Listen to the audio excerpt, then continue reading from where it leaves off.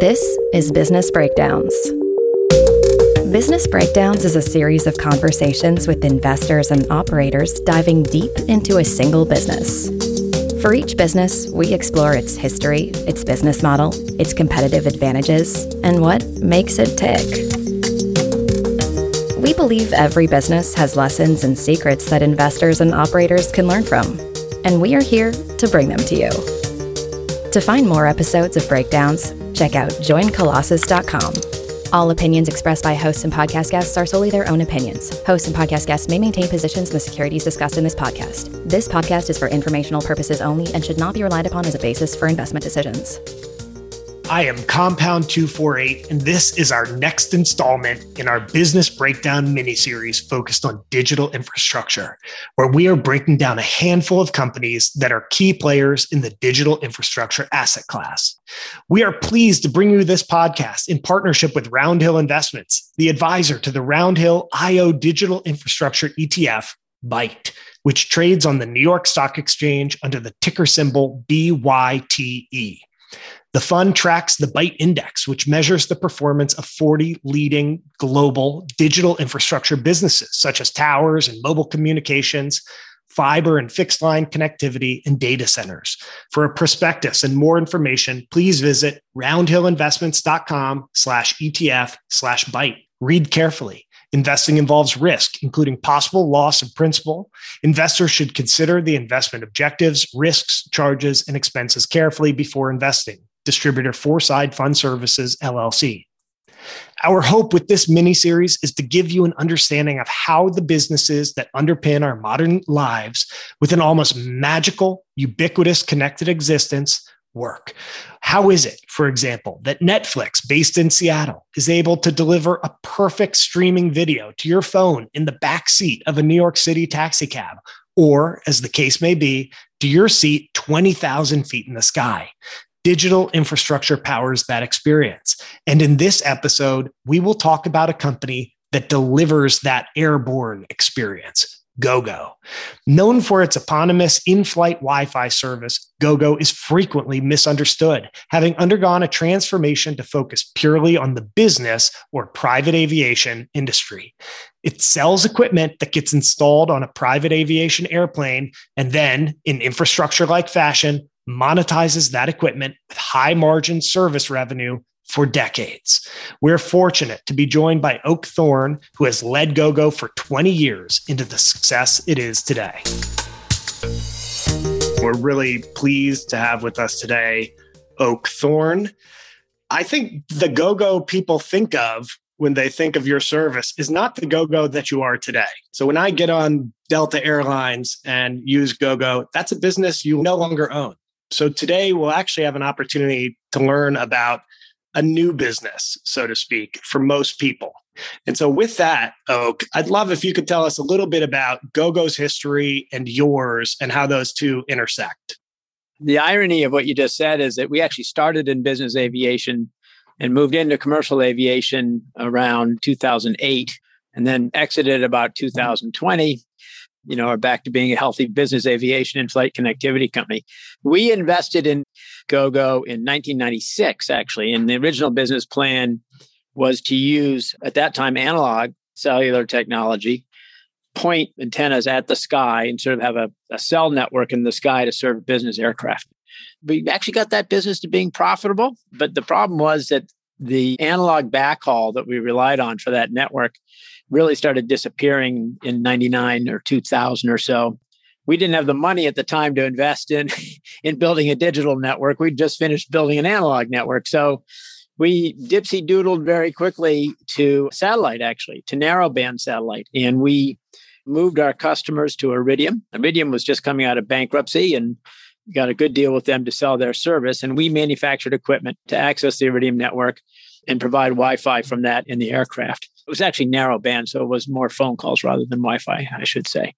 We got that business profitable, and in about 2003 or so, we started eyeing going back into ATG and raising the money to build that digital network, and also in going after commercial airlines. So we did. We started building our digital ATG network in about 2003 or so. And when you say ATG, you're saying air to ground. So this is a network where you're putting an antenna on the belly of the airplane as opposed to the back of the airplane, and it's catching signal from cell phone towers on the ground, correct? It's catching signal from antennas we put on cell phone towers that aim up in the air, not parallel to the ground. So that rolled out late 2008, actually rolled out on Delta Airlines originally, shortly thereafter American Airlines. The problem with that was that if you got any kind of high take rate, we didn't have the capacity to support that with our frequency. We bought spectrum, unlike the first product, the analog product, in 2006, managed to get the FCC to auction 4 megahertz of spectrum for air-to-ground use. That's something you could never do today because the spectrum would be so expensive, they'd never repurpose it for air-to-ground.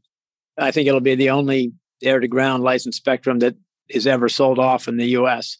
So that was a great investment on our part. We managed to get that spectrum for $31 million, which is a real song when you think about what spectrum costs today. And we built our ATG network based on that. And so we have clean spectrum, which is really nice. And it forms a really strong foundation to anything we roll out in that it's very reliable across the whole country. There's nobody to interfere in that range. We got that done, rolled out on Delta, but the usage was so high on these commercial airplanes that 4 megahertz of spectrum just wasn't enough to support them. So we really had to take the commercial airline division into the satellite world. And we partnered with geo satellite providers to stitch together a network globally of beams that we bought, and we actually paid for full time and managed in terms of a global network. And ultimately, that didn't end up to be a very profitable business, especially the business outside the US. So we finally exited that in 2020. What is your story? How did you personally come into Gogo? And what's your background before taking over the leadership reins here? Well, this is my third rodeo as CEO of a public company. My first one was a company called Commerce Clearinghouse, which my family had owned for a long time. It was an old print publisher of loose leaf legal reporters on taxes and securities law and the like. They had a couple other businesses too. They all kind of ran into the same problem in the late 80s, which was that they really hadn't digitized. So the company got in a fair amount of trouble, started shrinking, and somehow I got picked to lead it at that time. Congratulations. Yeah. We managed to get it into a digital world. We converted all the print into electronic formats, delivered it on CD-ROM and then online and now on the internet. We converted a tax service bureau business into a tax software business, a whole bunch of big changes. And we ended up selling that in the mid-90s to Wolters Kluwer for about 3 times what it was worth when I took over a couple of years before. And then we formed a family office and put about 80% of our assets in a diversified portfolio, but we wanted to take 20% and invest in companies ourselves in order to drive a higher than market return on the portfolio. And one of those was a company called eCollege, which was a very early startup in the e-learning space in the late 90s. I managed to get public at the end of the .com bubble in December of 99. It raised $55 million. I think by the end of January, it was down to $36 million and shrinking fast. So somebody had to come in. And so I could start Monday again. So I started.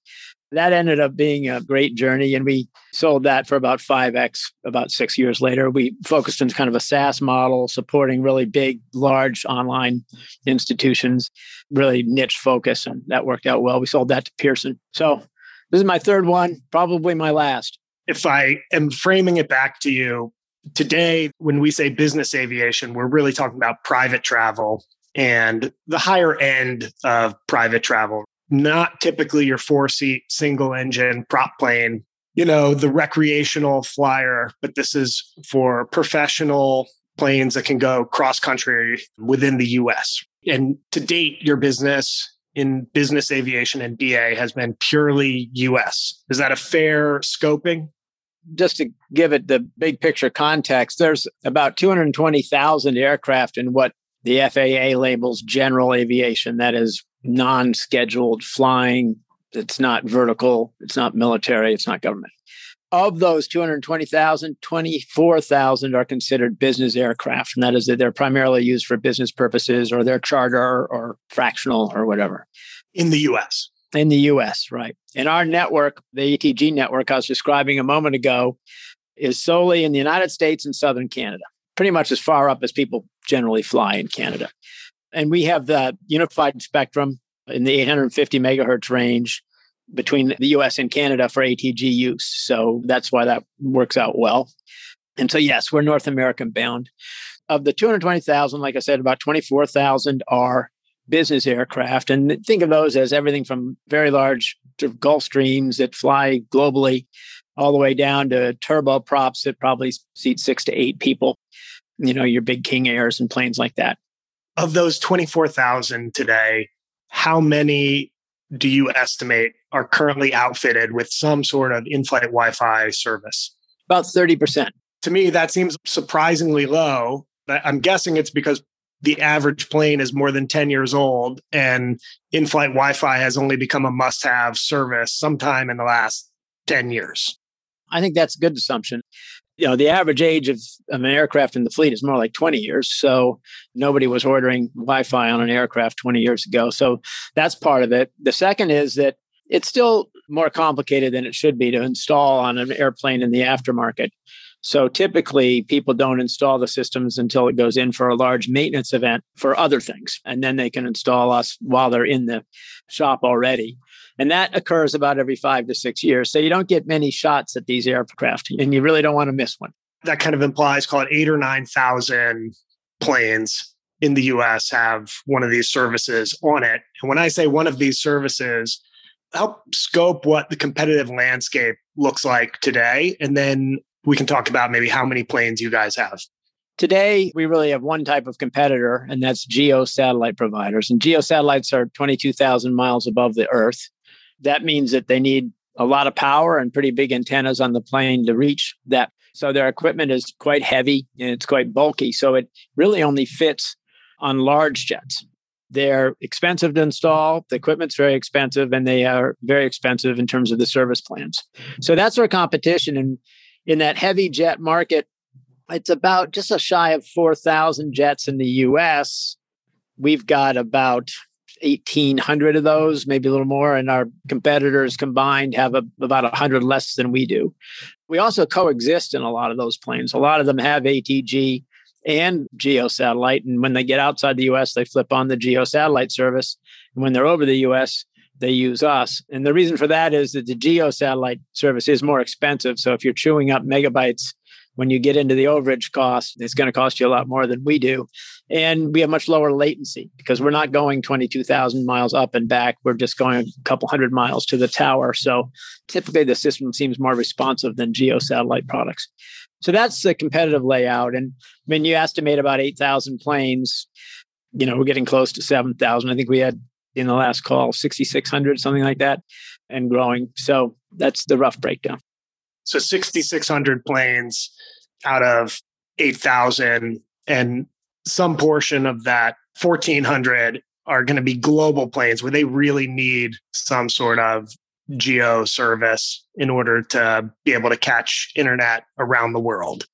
But it sounds like in the rest of it, you basically have dominant market share. Now, it kind of begs the question of non-US, as well as the other 200,000 smaller planes that historically have not been addressable. Is any of that coming into your space? How is your business changing? I think you had some news this weekend even that might be worth touching on right here. Well, we always wanted to liven up this podcast with something fresh. So you're going to be like the first interview on this particular issue. Yeah, we announced a global product at the eBase convention in Geneva, which is the big international business aviation air show. We've partnered with OneWeb and Hughes to deliver a fuselage-mounted, very small antenna to access the OneWeb LEO satellite constellation, which is about 2/3 launched now, and they're continuing to launch. This is something that'll take us a few years to roll out, but it'll give us an opportunity to go after the 14,000 aircraft that are considered business aviation outside the United States. So it's a nice expansion to our TAM. If you think of a US TAM is about 24,000, and then we'll add 14,000 to that for a total of 38,000. So exciting news. We think it's a great product. And I'm sure later on we'll talk about how it fits with our existing product line, but it's going to be pretty easy to install if you already have us in the US. And it's going to be pretty easy to install it even if you don't have Gogo on your plane already.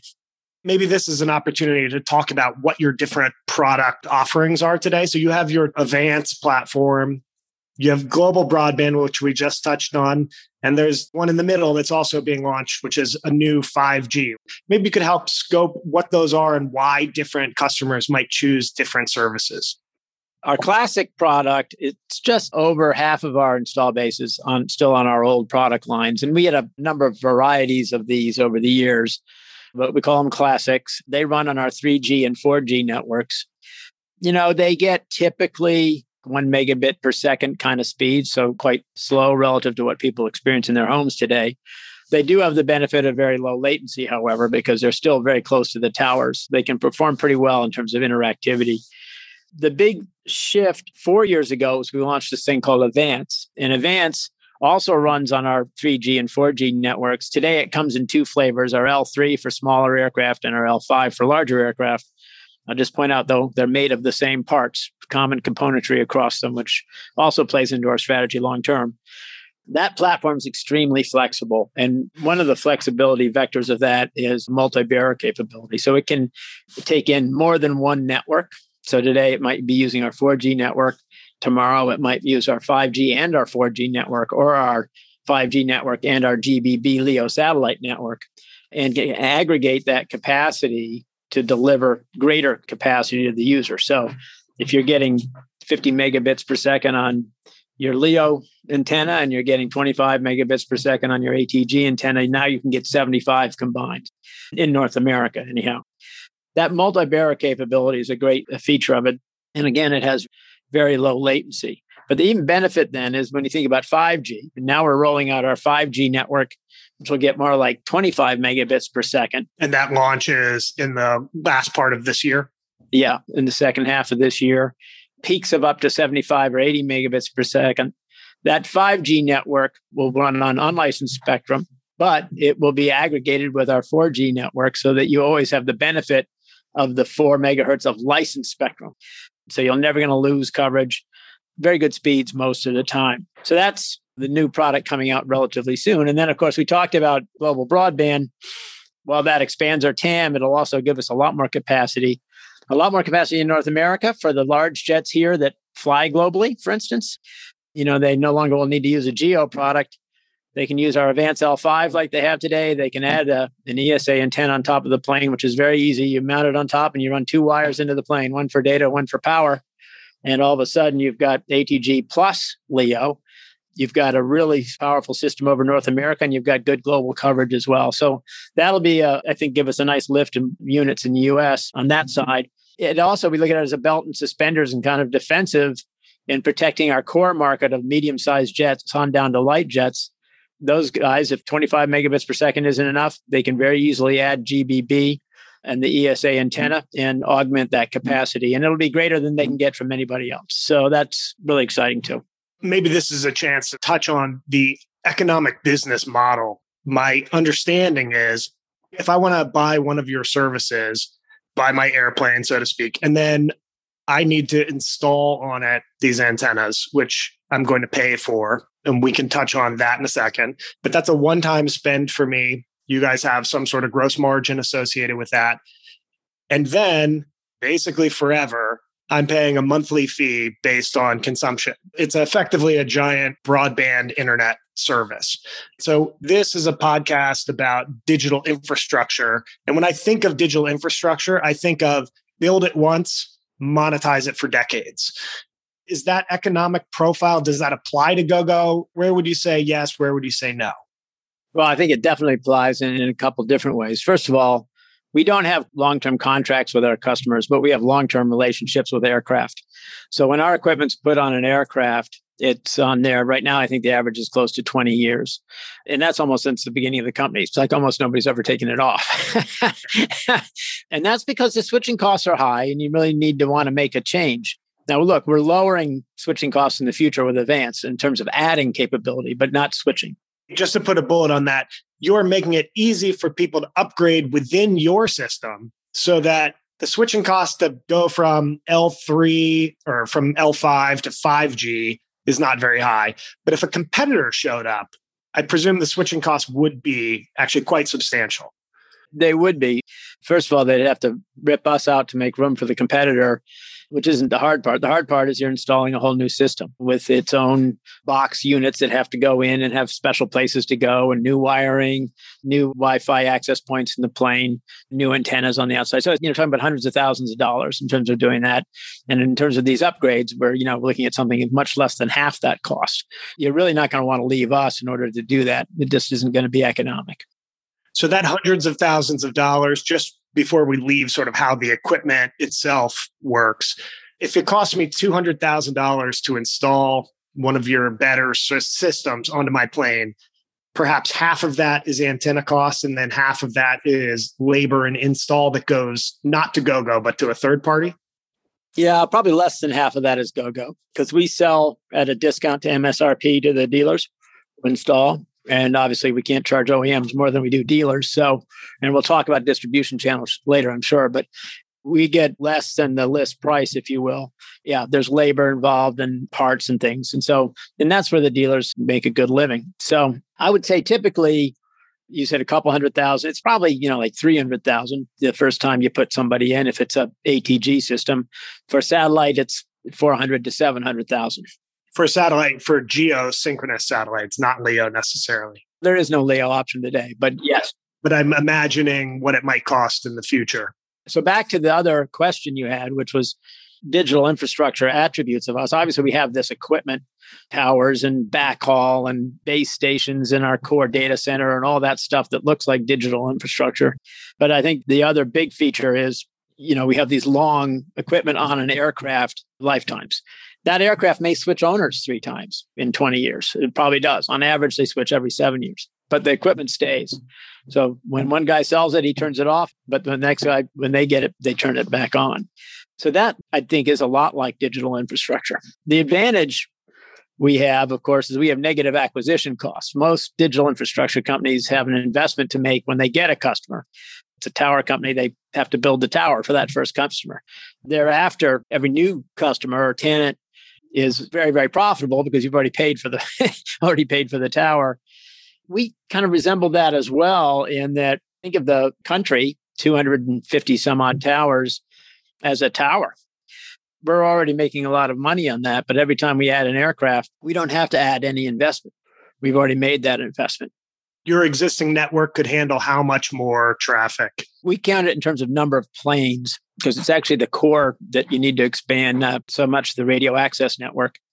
So we can handle about 3 times as many as we have today, and that's projecting out, including 25% a year growth in consumption. We have maintenance capex of about $15 to $20 million a year projected going out. And we've spent a little bit less than that, frankly, historically, but that's what we think it'll be. And some of that will be actually helping us expand that 3x to be about 5x. So that 15 to 20 million of maintenance capex, that's undergirding how much service revenue in 2021? So we have a sense for how capital intensive that revenue piece is. Our service revenue for 21 was about $260 million, but I will warn a small portion of that is from our old narrowband, Iridium, and Swift broadband products, but the bulk of it is from ATG. So you mentioned you have almost 6,600 ATG systems currently installed as of Q1, but you also are expecting 1,300 new orders this year. So if I do that rough math, it's about 20% growth on your current installed base. Some of that obviously will be replacing legacy systems. Some of it won't be immediately installed. So how should we think about the growth in unit volume going forward? Well, we did net 600 plus last year ATG systems, and I think we'll do a little bit better than last year this year. But you have to remember, you got to back out a couple things. Some are upgrades, and some people turn off equipment before it goes on the market, and so we don't see it for a while, and it comes back later. Another factor is that there's about a 4 to 5 month lag right now from the time we ship until the system is installed and activated. So we'll ship 1,300 this year, but they're not all going to be installed. There's some puts and takes. And so right now I'd say, it's sort of 600-ish a year. Then maybe next year might be higher because obviously we're going to have a big tailwind going into next year of equipment that we ship this year. So a very meaningful upfront investment by your customer. And then I view that clearly as the razor. Customer comes in, they're buying the razor, and then you're selling them a monthly razor blade for hopefully 2 decades. What does that cost structure margin look like on the razor blade, on that recurring service revenue? That's about 75%-ish margin for us. And a lot of those costs are backhaul expenses, staff associated with customer service, tower rent, things like that. Some of that's fixed, so it does scale up with volume. By implication, very high free cash flow margins on a recurring revenue basis. And then you're spending money right now building out your 5G network. Maybe you could just talk for a moment about where you are with that. And then once we do that, I'd really like to discuss how the technology works and get a little bit wonky about that. But let's round out the 5G network first. So we've said we're going to spend about $100 million in external spend on 5G. We've spent roughly a third of that. About a third of that is OpEx, 2/3 of that's CapEx. And by the end of this year, we'll have spent about 90% of that. There'll be a little bit of some invoicing and whatever that carries over into next year, but the system will be done in the second half. We're on budget and we're on time, so we're pleased with that. I presume the 5G network will officially light up and launch sometime in the second half. And then the way these ramp, it requires somebody buying that system and installing it. So you have a long runway with your existing L3 and L5, and then this will be a piece of incremental growth that attaches on to that going forward. Help me just scope what the momentum of the business growth looks like as we go out year over year. Well, today, I like to compare it to the L5 launch because they're sort of the appeal to the same markets, if you will. So L5 launched 5 years ago. It's about 25% of our install base today. And we project a similar, but maybe not quite as fast a ramp up on the 5G product. That's the kind of growth we expect. We think it's going to grow for a very long time. We think ATG will be relevant to a large part of the market, especially the light jets, turboprops, and mid-sized jets for a very long time. It's easy to install. It's cheap, low latency. We think it's going to be around for quite a while. Let's just take a moment and touch on how the ATG network actually works. You have this constellation of antennas across the US that are mounted on towers. I'm picturing them pointed up at the sky and generating like a cone-shaped network. At some point, a plane is passing through that cone. Maybe help me understand what actually happens on the bottom of the airplane. So there's 2 antennas on the bottom of the airplane. A send and a receive. Yeah, exactly. In the traditional products. And the country is being divided into a set of cones, and those cones intersect. They intersect at about 3,000 feet, which is why that's our service altitude. They pass through cone to cone to cone, and they kind of get passed off from tower to tower as they go. The difference with 5G is it actually doesn't have cones at all. It's all based on beamforming. So the antennas in 5G they're pointing a beam at that plane, and they're actually tracking the plane through the sky. Instead of me generically flying through a general field that's generated by your 4G system, the 5G actually finds my airplane in the sky and points signal directly at it. That's right. And that's 5G standard. And that's called beamforming technology. And I presume it requires a whole different antenna setup underneath my airplane, or how do you integrate those? What does that look like on the bottom of the plane? They're new antennas, but if you have Advanced L5 on the 4G network, the new antennas are basically the same exact size as the old ones, and they screw in. There's a little adapter plate you have to use, but basically screws into the same exact holes on the aircraft as the old one. So it's not a very difficult switch out to go from the 4G network antennas to the 5G network.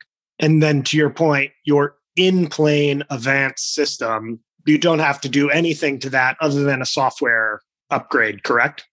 For some period of time, you've got to add a small bearer box to that, but we will eliminate that relatively soon. And so you'll be able to just do a box swap inside the airplane of the same exact size box as what the Advanced L5 was. So it's very easy to swap them out and add those 2 antennas, and you'll be all set to go. If I am now imagining as a customer, what portion of your business comes through this aftermarket upgrade or install versus at the OEM line fit when it's manufactured? And how should we think about that going forward? Well, historically, it's been about half and half. But when there's flex in the market, it's the aftermarket that can flex. The OEMs can't flex as much. Meaning they can only make so many planes, and that doesn't flex up dramatically. Yeah, they can flex up, but it takes longer. Okay, so they're all flexing up now because they've got bill-to-book ratios that are, or book-to-bill, I should say, around 2. But generally, those have been around 1. Now they're flexing up. They're being cautious because they're a little worried that if there's an economic downturn, all of a sudden, all these orders could, or the pace of new orders could slow a lot. So they are being kind of cautious, but everybody's been ramping up their projections for the OEMs pretty steadily all this year. The expectation is that they're going to be delivering quite a few more airplanes the next couple of years, but it takes them a while to get there. Whereas in the aftermarket, they can flex very easily. They can rent more hangar space. They can very quickly handle more planes. For us, of course, the main thing is, even for the planes they have, is attaching IFC to that order, which is what we're seeing now. So right now, we're over 60%. IFC means? In-flight connectivity. So right now, I would say north of 60% of our new installs are in the aftermarket and under 40% are in the OEM channel. If I'm thinking about this correctly, if I wanted to build a competing service, I can't, practically speaking, build a licensed spectrum service. There is no licensed spectrum for sale. Correct. So I have to build an unlicensed spectrum service, which would be a 5G competitor, so to speak. I believe there is somebody in market who's attempting to do that. Maybe we can begin to talk a little bit about competition, and I think that'll give us some windows into other parts of your business as well. You have this 5G competitor who, in theory, is coming to market right now, Smart Sky. What's sort of the status there? Like, what would somebody have to do to knock you off a plane as a competitor? So first of all, they're not a 5G competitor. They're a 4G network.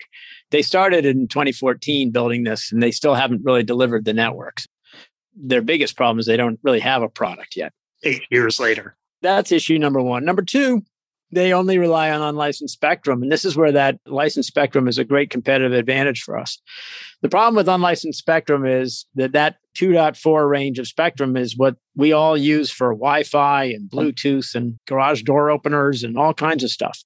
The purpose of that spectrum is to have a lot of sort of narrow range or small range RF products for people that you would never want to have the FCC have to license every one of those products. So that's the purpose of that spectrum. And so when you get over densely populated areas and you get a lot of this usage rather interfering with each other, it actually builds up and it gets up into the sky pretty far. And it will basically overwhelm your signal from your aircraft to the tower. There's a lot of parts of the United States, especially on the coast, where there's a tremendous amount of interference. So that's going to be a real challenge for them, and that's a real advantage for us. They have a lot of other challenges as well. They've not really thought through how they design their equipment very well, so it's quite hard to install. They have very large antennas. They've got a 30-inch antenna and a 15-inch antenna on the aircraft for their flagship product, and that is just way too big for most of the market, way too big and way too heavy. They didn't really get the joke in this business, which is you've got an antenna on the ground and you've got an antenna in the air. You have choices to make about where to put how much size in terms of power. We made the decision we're going to have really big antennas on the ground. And if you look at our 5G antennas, they look like sails on a sailboat. They're so big, but really small antennas in the air. So we have two 13-inch antennas as opposed to a 30-inch and a 15-inch, and substantial weight advantage and all that. And for most of the market, that's a game changer. I presume that also means a power advantage for how much power you use on the plane. We're using less power on the plane and more on the ground to reach the plane. There's an inverse relationship between the size of the antenna and how much power you're going to be able to get. So if you have enough power in one, you can reduce the power in the other, and vice versa. So they're attempting right now to launch a 4G competitor that would be competing with call it your L5. And at the same time, you'll be launching a 5G add-on.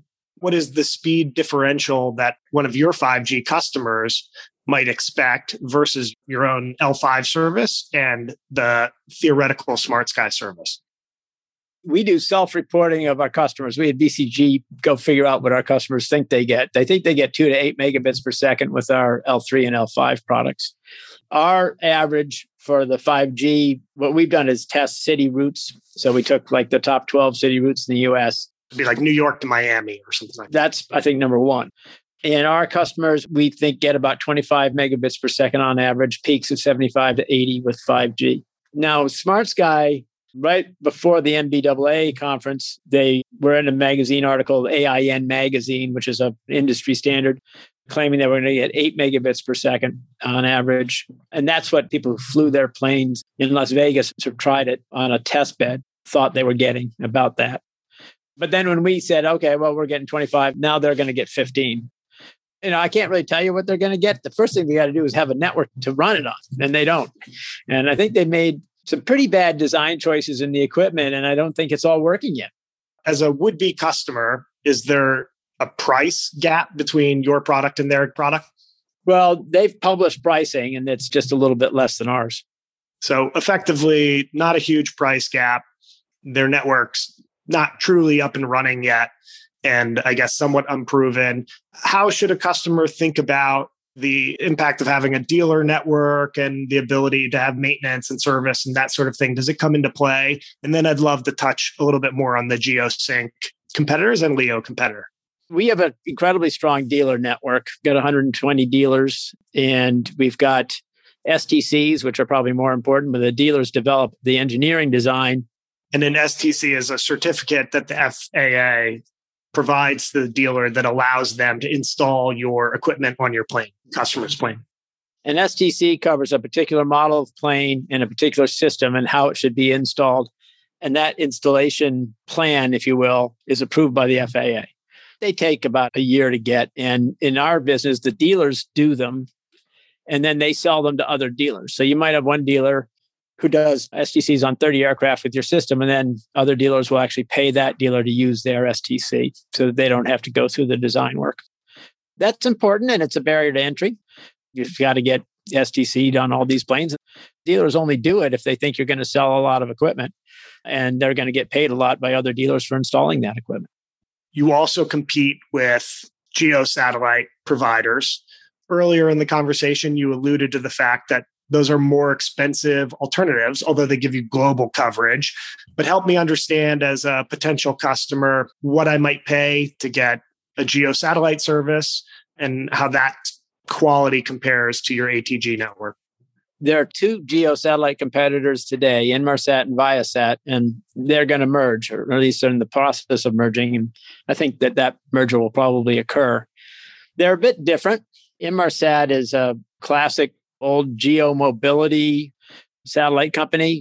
They cut their teeth in maritime and supplying satellite to ships, and then they got into aviation decades ago. They're very experienced. They have the only pseudo-global system today. They have 3 satellites. Well, they've been adding a bit to it, but they got 3 main satellites. They don't cover the poles. They only reach so far north because you can't see around the Earth from the equator where those geos are to quite cover everything. But they have a lot of coverage. Their coverage is kind of thin, but because they have really a monopoly on that, their equipment is quite expensive. It's quite heavy. It's got a lot of components to it. It's not that easy to install. And their service is very expensive. Then you have Viasat, who has a number of different satellite products, where their real main product now is their own KA satellite network. And today they have coverage over North America, a lot of South America, and the North Atlantic with Viasat 2. So they're sort of regional. They don't really have a global KA product right now. They bought another satellite over Europe, so they get some KA coverage there, but that's not terribly strong compared to what they have in the US. And they'll be launching Viasat 3, just been, I think, delayed again, but sometime the end of this year or into next year. And that'll give them sort of a third of the Earth coverage. So they don't really have a global product, but they've got pretty high bandwidth in the products they do have. We at BCG to also go and ask those customers what they think they're getting. And they think they're getting typically 2 to 17 megabits per second, with Inmarsat kind of down at the bottom of that, and the old Viasat KU product at the bottom of that, and then Viasat's newer KA band products towards the high end of that range. So your 5G product will be extremely competitive with those speeds domestically. That kind of brings us back a little bit to where we were started. So if I was going to describe a geosatellite to somebody, There's a reason we shoot at 22,000 miles out into the sky. We're basically trying to sync up its speed with the spin of the Earth. And it stays in a synchronized location above the Earth, and it shoots down a huge cone that covers every part of the Earth it can see from that point. That's very different than what our friend Elon Musk is trying to do at Starlink, where he's launching something called LEO satellites, low Earth orbit. And those are not synchronized to the world. They actually spin around the world. So the satellite itself is orbiting the Earth. It's asynchronous to us here on the ground. But the theory is they have more smaller satellites. Each covers a smaller cone, but it's closer. And therefore, each satellite can be a little bit faster, have more capacity. Am I kind of framing it out? And how does that come into your space and the global broadband product? You've got it right. They're lower, so they need less power to reach the Earth. And it's easier to close the link budget between a terminal on the ground and the satellite. So you don't need all the power that you need for the geo satellites because you're not going 22,000 miles. You're going, in Elon's case, 350 miles. And in OneWeb's case, 750 or 800 miles. You also get much better latency because it's a much shorter trip. You have much less path loss in the packets as they go out. If they go out into space like that, you lose a lot of them. And that means you're going back and forth to actually fulfill the signal and to keep the budget going and to get everything to your computer that you need to see in order to see whatever it is you're receiving. So there's much less path loss. So it's just much more efficient from a link perspective. Generally, you have to add a lot of different types of orbits. Actually, you have some that look like orange slices that go over the poles. Then you've got some at planes and various angles that cross the equator at different angles, if you will. But that can give you complete global coverage. And so that's the other big advantage. You get polar coverage. I presume LEOs are effectively have been enabled by the SpaceX type of technology where the cost of launch has fallen dramatically. Is that fair? That's a big part of it. There's just a whole lot of technological developments around antennas and other things that enabled it. There was a whole different way of thinking that, every geo satellite is its own work of art. Right. It's $1 billion project.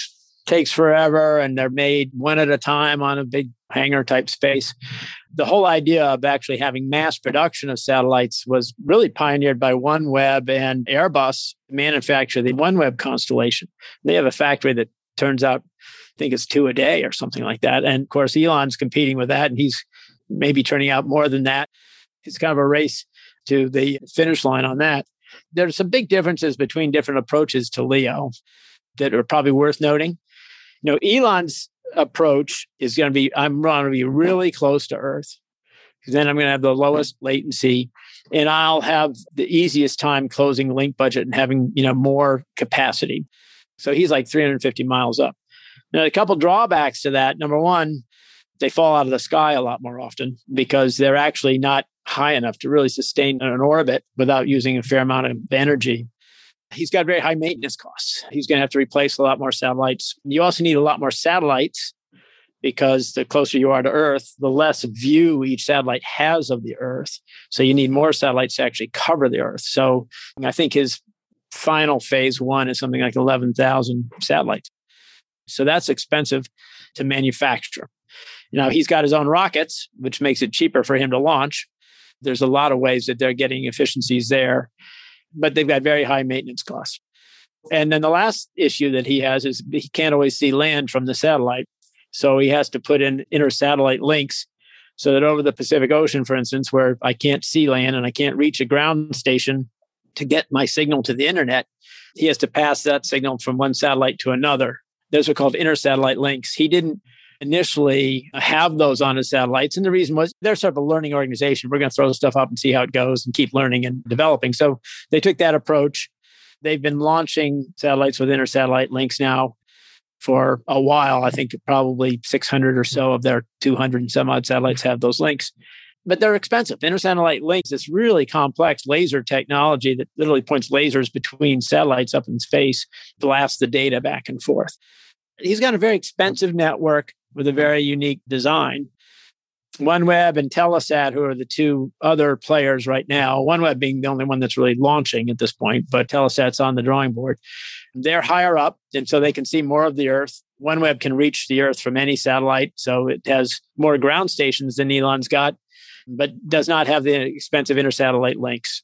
So they have, I think, the advantage of probably being lower cost. They're going to complete in the not too distant future. They got set back by the Ukrainian war because they were launching from Kazakhstan, but I think they've relocated all their launches now to the United States, and they'll start launching again pretty soon. They're just different approaches. We're talking about LEO and Starlink as if it's fait accompli that it will be a competitor, but we actually don't know that as of yet, whether Starlink plans to launch a true business aviation service. But maybe you could talk about the service they have launched and some of the reasons we might expect them to become competitor. Well, they've always said they were going to come into aviation, but aviation's a lot bigger than business aviation. The aviation market includes all the military, government aircraft globally, which is a large count, relatively price insensitive market. Commercial aircraft, which is about 20,000 aircraft globally. And also, because of the density of users on commercial aircraft, pretty good customer in terms of the amount of data they're going to use. So I think that's an interesting customer for them. And then they're dabbling in business aviation, especially at the high end, where it's effectively a commercial plane that's been repurposed for business aviation use. Or almost the same size. Like Elon's got a prototype antenna on his Gulfstream 650. They don't fly in commercial at all, but they're a regional jet size almost. We went through this big strategic planning process after we sold the commercial aviation division late 2020. And as we looked at the risks out there to the business, Starlink probably are the highest risk that we saw. And so much of our strategy is formulated around digging our moat deeper and having more barriers to entry than normal in order to make sure that they either decide not to enter our space or that we're very competitive with them when they do. We projected then that they would come in via regional jets, and that's what they're doing. And the reason for that is without the intersatellite links, they really can't serve airlines that go over the ocean. Today, that kind of puts the commercial airlines on the mainline planes outside of their TAM. Regional jets, however, only fly over North America. So they've come in there. The first deal they announced was JSX, a funny little airline that flies from FBOs, like private aviation terminals, but flies a scheduled flights, and you buy a seat on an aircraft. And they're Embraer 135s and 145s, which are small regional jets. They seat like 35 passengers. And that was their launch customer. I know they've also been talking to a lot of the commercial airlines. And I actually expected them to announce with one of the major airlines as a launch customer on their regional jets, but we haven't heard anything to that effect. So now if we bring it back to Gogo, it sounds like 5G and your global broadband product both are opportunities for growth over time, but also they sort of like close the door behind you as a defensive mechanism to keep off competition. Is that a fair way of framing it? GBB is offensive and defensive, no question. The defensive piece is that we can add the ESA antenna that we're designing and building with Hughes. ESA means electronically steerable antenna, so that it can capture those beams, so to speak.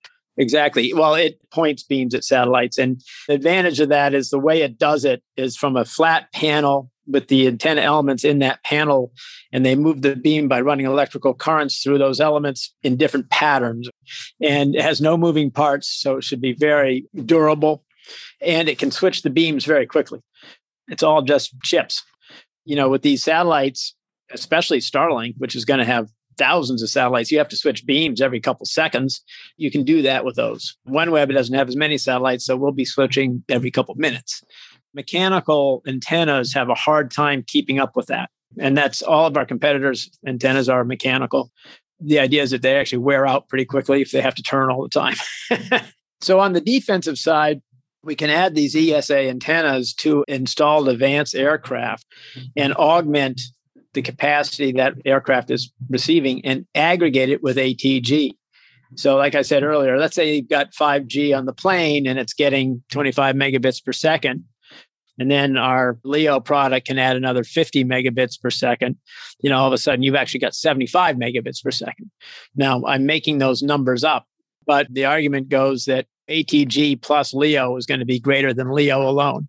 And I think based on what we're seeing, what Starlink's able to deliver, et cetera, and sort of projecting that out, we think from a capacity perspective, that will really protect our North American market well. First of all, you have a cheaper, easier upgrade to a LEO.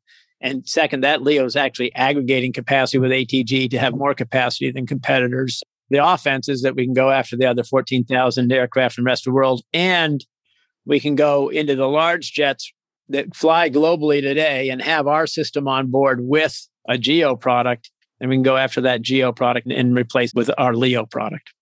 I'd love to start putting these pieces together. The way it sounds like is there's 24,000 addressable US planes, of which 8,000 have a system, and you're on, I'm just using round numbers, call it 7,000 of those 8,000. That, call it a third of the market having a system on it today. It's very hard for me to imagine in 10 years that just about every plane doesn't have it. So when a new plane is built today for US business aviation delivery, what portion of those end up having an in-flight Wi-Fi solution? Let me break down how the deliveries work first, because I think that's helpful. About 70% of those aircraft are destined for the US, 75%. Of new build business aviation planes. That varies over time, but over the last couple of years, it's swayed a little more to the US because people couldn't even fly most places overseas due to COVID. So that's the first break. Of those that are going overseas, the heavies will all have a GEO satellite system. Of those going overseas that aren't heavies, none of them will have any kind of broadband satellite product because they don't have a system they can fly, no network they can fly. And then of those that are delivered in the US, about 60% have us on it of the 70, 75, roughly about 60% have us on them. That's just 60 out of the 70, not 60%. Yeah. And then I would guess roughly maybe another 20% or heavies would have GEO satellites on them, GEO satellite capability. So just to make that graphic, Gulfstream probably puts GEO satellite product in almost every jet it delivers. Because they're large. Because they're big, large jets that go overseas. When a Gulfstream gets us, it's usually done after it's come off the line. And a lot of people will add us after it's come off the line, usually after it started flying. And so we don't count that as a line fit install. We get a pretty good chunk of Gulfstreams where they add us, but it's not line fit there. So just to give you a little bit of color, they're all different. All the different OEMs are different. It's complicated. At Textron, that's our sweet spot. Those kinds of jets, we come out on almost every plane that's staying in the US. I guess I'm imagining you have this service where, you're spending $20 million a year to maintain your network. And yet every year, the overall penetration of this market is basically going to grow and grow and grow. It sounds like you have enough network capacity effectively to be able to scale to the whole US business aviation opportunity set over the next 10 years. And so I'm picturing this sort of 70% contribution, maybe even higher, 70% contribution margin on all that incremental service revenue. What eats that up? Why do you not become just a cash flow generative machine starting in 2 or 3 years? We do. I think that's the answer.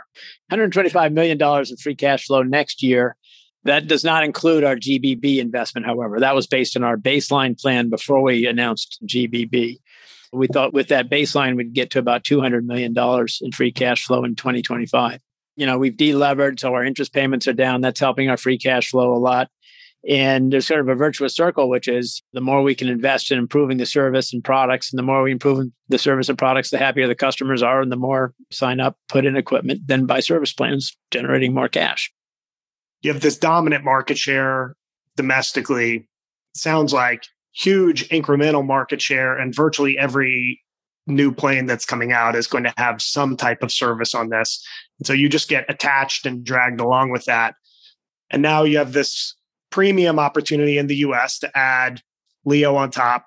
You have 14,000 planes outside the US that are now becoming addressable. How long would you imagine this growth runway can last for? At what point do you think we're in a mature market where we're kind of fully penetrated? I'd say 10 to 15 years. And I base that on a couple of things.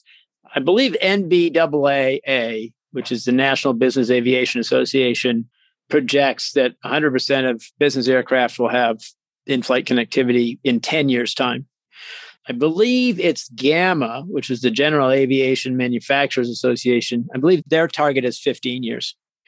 I can't predict the future with specificity, but those are a lot of people that know what's going on. And so I think that's kind of the time frame. So that's a 15-year growth runway for unit growth. And then after that, who knows? It's beyond our ability to contemplate. But it sounds like we have effectively a very low churn, high margin product that looks something more and more like an annuity at that point. Love to talk about threats for a moment. How would you frame the risk of regulatory? You have this license spectrum. Is there any risk that you lose the license to the spectrum? Is there risk to your antenna designs? We paid for the spectrum, and as long as we use it, we can renew it. Absent huge changes in our legal structure, I think that that's relatively protected. And what about the actual designs and getting approved onto planes? That process, I don't know exactly how that works. There are industry standards you have to comply with, and then there are also regulatory hurdles you have to go through. There are a couple steps on each of those to get a product approved and launched. I mean, we manage that today. We have really knowledgeable people that know what they're doing, and you design your products in such a way that they're going to get approved. You don't want to take that risk of investing a lot of money and then having something that's not going to get approved. So there's a risk there, but I think that's something that we live with every day and we manage every day, and we build it into our design and how we design products. Your would-be competitor, Smart Sky, they haven't been able to beat you in the sky, so to speak. So it sounds like they're trying to beat you in the courtroom. They've sued you over, it sounds like, the antenna design and some of the ways that you're planning to use unlicensed spectrum. To the extent you can comment on that, I'd love to have your perspective on it. We spend a great deal of time with patent counsel and our own engineers going through all of their patents. We've always said we did not violate any valid patent of theirs. And that sort of implies that we think some of them are invalid. These 4 patents that they've sued us over, though, we don't have to rely on validity. We know we do not infringe on those patents. So we are feeling that we should prevail. You never know what happens in court, but we should prevail. The way the case will go is this. They petitioned for a temporary injunction to bar us from launching our 5G product. That will get heard relatively soon, that part of the case. Like in June or July, we think there will be a hearing. We're still waiting to have a judge assigned, actually, in Delaware to set a date. But to win on that injunction is quite a challenge for a plaintiff. And they have to, show that they are likely to prevail in the ultimate case. And that has like 70, 80% chance that they will prevail. I think that's probably pretty challenging here. And then the other is that there will be irreparable harm done to them that can't be quantified unless we are halted. I think there are arguments against that too. And that tell us how many planes you lost. And then we can multiply what your service revenue would have been. It's probably a pretty good way to estimate. Then you have a real challenge, I think, there. And then if they either win or lose on that, then the case will actually go forward on whether we infringe on the patents and whether there should be any damages awarded to them as a result of that. And that will probably take several years and be a very long case, very complex. Even if we were to lose that, if you look at how these cases generally go, they award some kind of royalty to them or whatever for the value of whatever component of theirs is represented in our product or whatever. And that they usually end up being, a couple of percentages of points of revenue or whatever. We don't think that would happen, but we think it's important that people understand, where this could all go in the end, even if everything went wrong. Totally. It becomes a probabilistic game. I guess also on the things that can go wrong, I heard you earlier talking about the book-to-bill ratio of the OEMs and that they worry there is some customer economic sensitivity. I mean, I'm picturing the second home market, which is famously cyclical. You cut back on buying your vacation home. How do you see that in the private aviation market? What is the cyclicality? What has it been like in the past when we've had downturns? How many customers have turned off their service? Help me kind of understand that. There's really 2 we can look at. One is COVID and the other is the 08-09 recession. COVID, about 20% of our customers suspended service briefly, and we had about a 4% decline in service revenue. The revenue is pretty sticky, even in a very, very difficult situation where there was no place to fly to. In part, that was a special recession where people just could not travel. And so they didn't want to pay for connectivity while their plane was sitting on the ground. 09, 10, 11 actually was a good era for us. Now, that's not 100% a great comparison either, because we were a relatively new product in ATG at that time. But, we grew very well through those years. Our service revenue grew very quickly in that time frame. When we look forward, we say, okay, yeah, there may be fewer planes sold, and there may be new planes, OEM deliveries. And generally what happens is people try to sell planes secondhand that they already have. That could all happen, but there's 70% of the market that doesn't have anything. And the demographic of the flyer is shifting younger. 67% of our customers now are Gen X, Y, and Z, as opposed to baby boomers. Those are all people that expect internet on their plane. So if they're buying a secondhand aircraft that doesn't have internet, they're going to put it in. So that actually could be kind of good for us. The main barometer in terms of drivers is the number of high net worth individuals. So you have to kind of look at how many people have lost how much money in terms of net worth. Generally, the Wheels Up and FlexJets of the world say if you have more than $30 million in net worth, you can fly private. There's a huge number of people worth more than $30 million who fly who don't have any Wi-Fi yet. So there's just so much addressable market that while we may see a slowdown in deliveries and a few other things, and the orders may slow down a little bit, I think the overall trend is going to do pretty well, even through a pretty big recession. I guess the overall trend, and this to me is a digital infrastructure trend, is people want to consume more data faster in more places. And the sky is now one of those places. Absolutely. As you mentioned, FlexJet, could you just quickly touch on what is your customer concentration? I imagine it's pretty fragmented, a lot of single or small fleet owners, but there's some big players out there too. I like to describe our channels and customers in the following way. There's 10 OEMs, there's hundreds of dealers, and there's thousands of customers. Our top 10 customers, which includes FlexJet, obviously, and NetJets and Wheels Up, they account for about 20% of revenue. But then it falls off a cliff right at about 20%. And the other 80% is literally 4,000 customers. And there's none in there that are even 1%. It's a very fragmented market and customer base, which is, I think, is always good in a business. Too much concentration is very risky, I think. So barring a competitive shift, and it sounds like you guys are investing to get out in front of those, it seems like you're on this sort of 10-year glide, 15-year glide path towards more and more penetration, more and more data consumption, meaning more and more megabits that you get to sell, hopefully at very high incremental margins. You own a really big chunk of the business. GTCR, a well-regarded private equity firm, owns a similarly large chunk of the business. Between you, them, and any other person, you guys have 40+%. What do you think the long-term goal is, and how do we think about minority shareholders here? I can't speak for GTCR, but I can speak for us. We're very happy owning this company. I've sold 2 companies in the past, and if somebody comes along with the right price, we'd certainly be open to an exit if the value represented what we thought the prospects of the business were. So that's always an option. I see long-term strong growth, high margins. The business mix will change a little bit as we add the satellite component. But remember, we're not paying for fixed beams in that business. It's a variable pricing. It's a managed service model. And our margins won't be quite as high as they are on ATG, but they're going to be pretty good. But you also won't have to build your own network. So it's a variable cost business. Is that a fair way of thinking about it? Yeah, there's no CapEx other than what we invest in developing and building the equipment we sell for the aircraft themselves. So that's a resale business model that is a variable cost structure in the sense you're paying by the drink, so to speak, by the megabit, and then you're marking it up somewhat. Right. It sounds like a recurring revenue, long-term growth, low capital intensity business model. To me, that is what I think of when I think of digital infrastructure, obviously powered by those trends that we were talking about. So this has been, from my perspective, a really fabulous conversation. I'd love just to get to ask one more question before we say goodbye. You mentioned you've sold and run and built, it sounds like 3 different businesses now. You haven't sold this one yet, but you've run 3 different businesses.